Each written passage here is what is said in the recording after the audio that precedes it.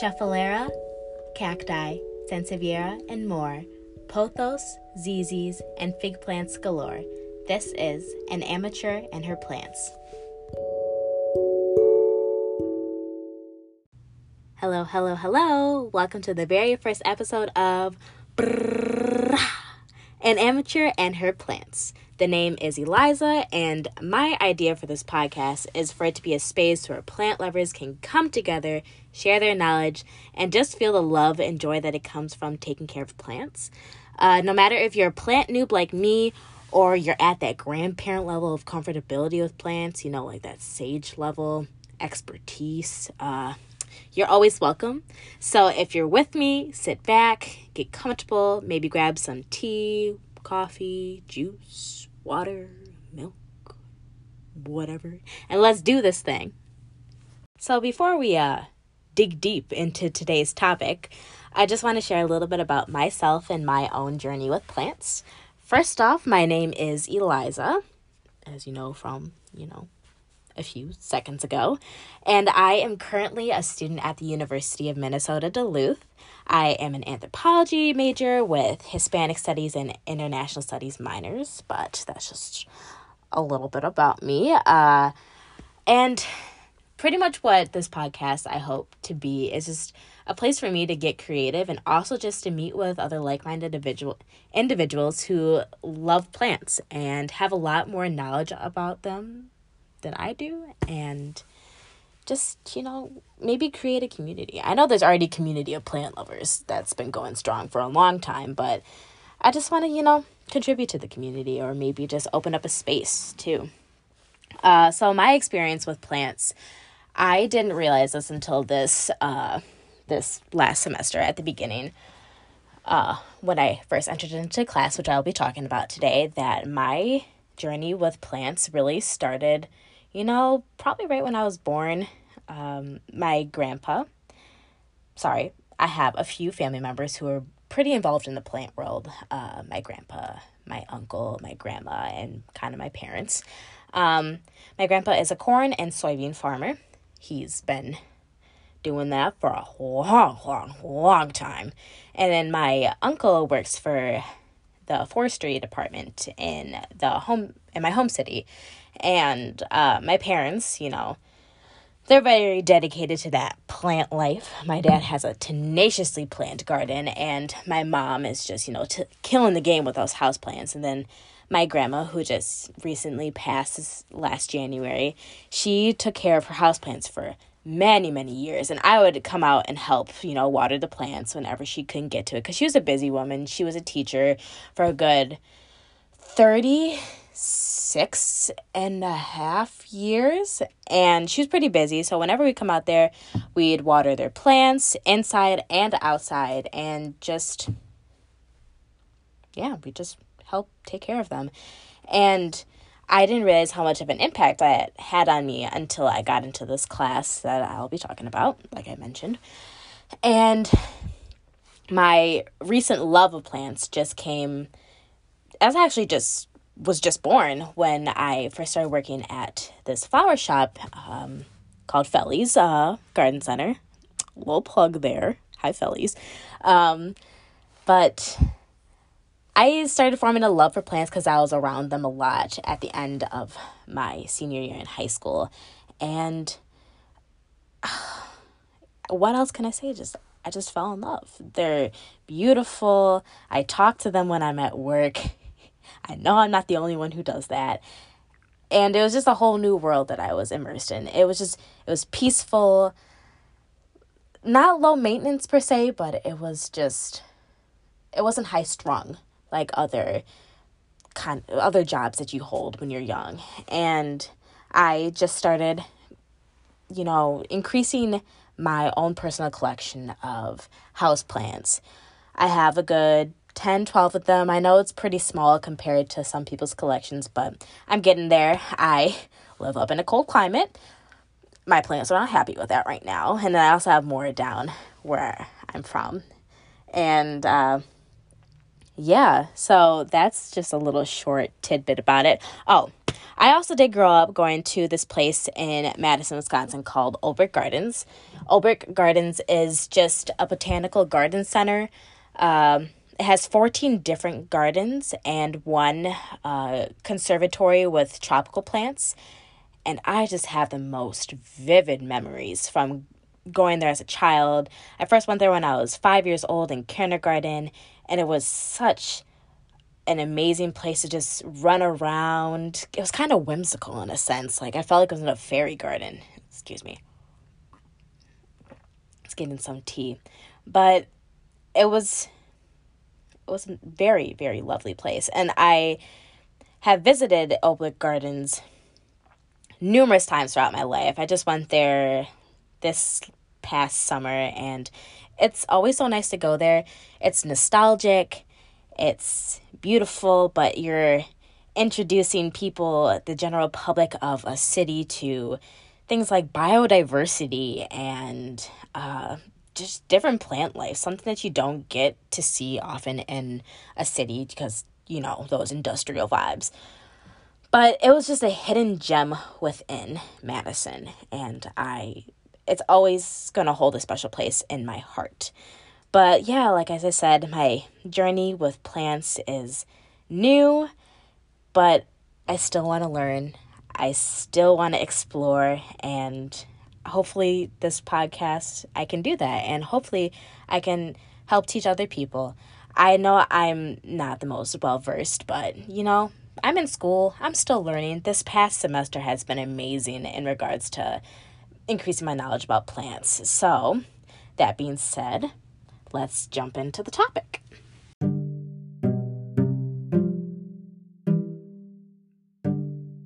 So, let's talk about ethnobotany. In my own words, I would say that ethnobotany is the study of plants and their uses through different cultural lenses other than your own. And primarily, ethnobotanists study traditional knowledge and customs regarding plants. And that would include plants as food, plants as medicine, plants as material culture, anything that, is a traditional use of plants.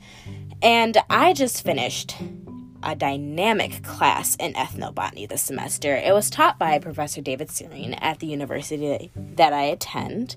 And how the class is kind of set up, or the topics that we covered, include plant as food, plant as medicine, plant as material culture, plants as gateway to another world, and conservation and ethnobotany. And these were kind of topics that we didn't, stay too long in because we had another whole part of the class that I will mention later.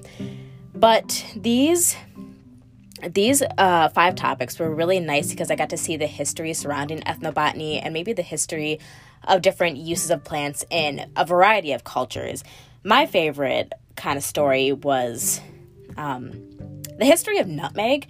It's a very fucked up story, and it's really just demonstrates the cruelty of colonialism and the manipulation of European cultures on indigenous cultures, and maybe not just European cultures in general in the past, but other cultures who really had plants as a part of their economy and included in it. Like the nutmeg was just a special import throughout the world because it was so unique back in the day. And it's weird that it's my favorite story, but it was just such an extensive history that had so many twists and loops, and it just shows how plants can really be, It just shows how plants can really be impactful and have a huge influence in our own lives and on our own ways of living. And so breaking down how this class kind of went, we started out class with curing our plant blindness. And the first day of class was just so amazing because I was surrounded by a bunch of people who loved plants or just had an interest in the topic. And they were just so willing and eager to learn. And it was such a chill day because we took a quiz on, kind of the morphology of plants and what we knew about plants in general, which me not having a science class for the past, like a science class that includes like the cellular level of plants and like the chemical makeup and just like the anatomy of a plant. I hadn't had a class like that probably since my early high school days, so that was a treat. But we started out with curing our plant blindness and introducing ourselves to the environment around us up in northern Minnesota, which I just think it was an intriguing way to start out class and a very, not an out-of-the-box way of starting class. There's nothing weird or out of the box of, oh, well, no, it's out of the box. It's out of the box, it's creative, and it's probably a great memory I have from this class. So, after we took this quiz on our plant blindness, we got to go explore. We got to go to this local park that was close to the university itself and just literally take like field books out and our journals, and we got to just explore plants. And we got to see a world that it's often ignored by the dominant culture we have here in the United States. And it was just a treat for the first day, and it really started off the semester in this class on a positive note. And we carried on keeping that same like investment in plants throughout the semester, and we spent a lot of time talking about indigenous cultures and how plants are so ingrained in their cultures. And I learned a whole lot of that. I think probably my favorite thing when we're studying plants in indigenous cultures is to hear the cosmologies behind plants' involvement in a culture. Just the stories that have been around for years and years and years. And I really enjoyed that just because it was very nostalgic. It's kind of that feeling I got when I was walking through Olbrich Gardens when I was younger. It's just a nice way to explore the world of plants. But we focus a lot on traditional knowledge and indigenous knowledge of plants because it's something that is undervalued in the typical Western educational system. And this class really kind of opened my eyes up to that too. I had a class in the past semester that also did that, but we really dug deep in this class. We read this book called Plants Have So Much to Give Us, All We Have to Do Is Ask. It is a book on the Anishinaabe botanical teachings by Mary Genuiz. And in this book, she's going through her life stories and her journey with plants and what she has to offer to the world, because this knowledge that she put in this book has been passed down for generations and generations. And that's the thing with indigenous knowledge that's so kind of foolproof in a way, is that it has been passed down for years and tested for years. And it's something that is very different to the Western methodology of learning about plants. And her book really demonstrated how much plants are ingrained in indigenous culture, because it's a part of their everyday lives, and it's focused into religious practices. They're just there. They're there. And unlike our culture, unless you make it this way, we see plants as expendable, and we give plants and the earth around us a value of 0. Let's just say that it's at our disposal. We see in our popular culture, even though the narrative is changing now with everything surrounding climate change and all the new focus on it. It's not really been new. It's just been something that has been ignored in popular culture up until now.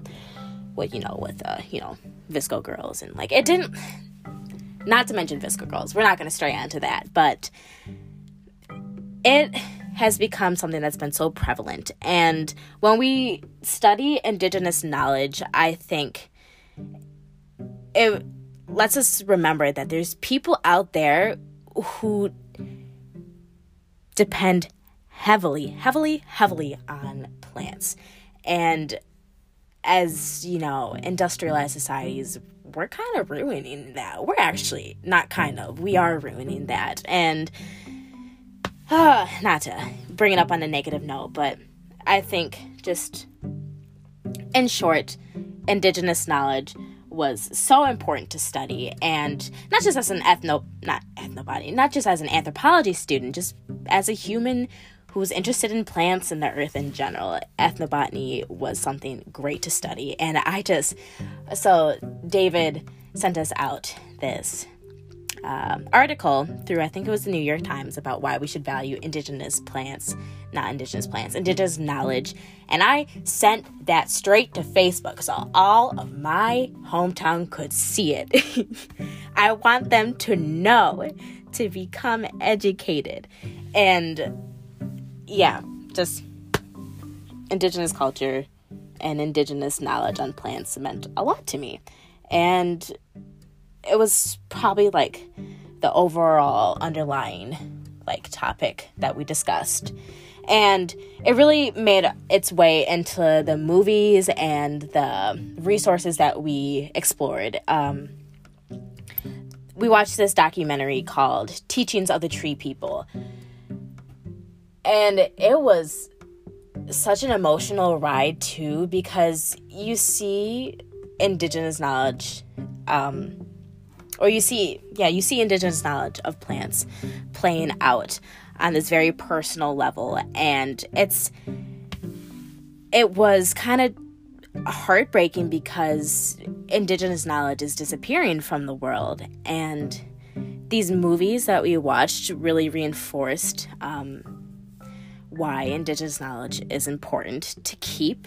And it specifically, this documentary, Teachings of the Tree People, it really enforced how we're really connected to the earth, more so than we think, more so than popular culture wants us to believe. We are extremely tied to the earth. And plants, to many other resources we've talked about, plants are alive, obviously, but they're alive, they talk to each other, they communicate with all other bodies, all the organisms around them, including animals. And that's just something that I had never thought of before. And so movies like this, movies like Teachings of the Tree People, really reinforce that idea that plants are alive. They may not talk like we do. They may not, live the way we do, obviously. But they inhabit this earth, and we need to remember that. And that was just that movie, and just its teachings that it brought to me meant a lot and taught me so much. I feel like I'm being repetitive, but I just want to get that point straight, because I learned so much. And partially how I got to demonstrate what I learned is that we kept a plant journal. And it was required of us, but I think it was quite fun because I've always wanted to get more into journaling. And I wish I had dedicated a lot more time to dedicating myself to my plant journal. I wish I spent more time on that. But it was something that I've been wanting to get into. And I got into just a little bit, and I loved it. I loved it, even though I would spend hours just writing like, oh my God, what did I learn in this class? Obviously I learned a lot, but how can I phrase it into a way that's cohesive and understandable? And I apologize to my professors out there for having to read my shitty handwriting, but that's me, myself, and I. My handwriting is a part of my identity. But another big thing, apart from the plant journal, that we spent our time in this class is our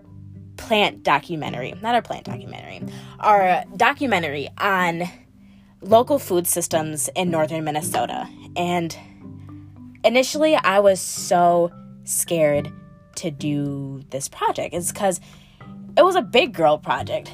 It's something that I didn't think I'd be doing until I was like a junior or senior, and I'm a sophomore right now. But it was something that I hadn't really explored before, but my experience with my group was amazing. I had 3 other great members, one who was on top of her planning, one who gave amazing insight, and another one who was very comedic, but he also gave great insight. It was an experience that I loved, and we got to go out and interview John and Emily Beaton at Fairhaven Farm. They are a local farm, and they run a CSA, and we got to explore local farmers that are not industrial farmers and just jump into that topic too. I think that's what was really important about this class too, is that exploring local communities and seeing what you can do within local communities. It was amazing to see, and just something that I'm glad I got to do, because I have that experience now. I have it under my belt, but I also formed like new relationships. I have new things to explore, and I have more people to meet. And I couldn't ask for anything more. So let's take a second.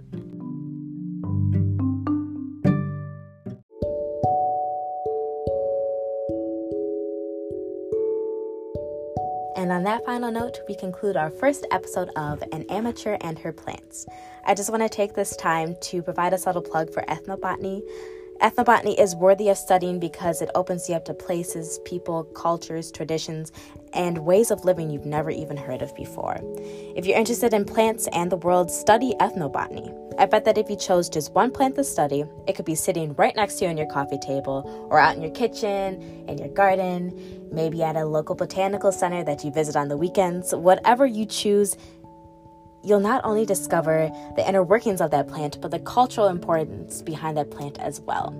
You may discover that that plant has been used to make medicine or tea, or the pigment in that plant is used in art or as a dye. Whatever you choose, you'll discover multitudes. So give ethnobotany a chance. And on that note, I want to say thank you for listening to this first episode, and I hope to see you again.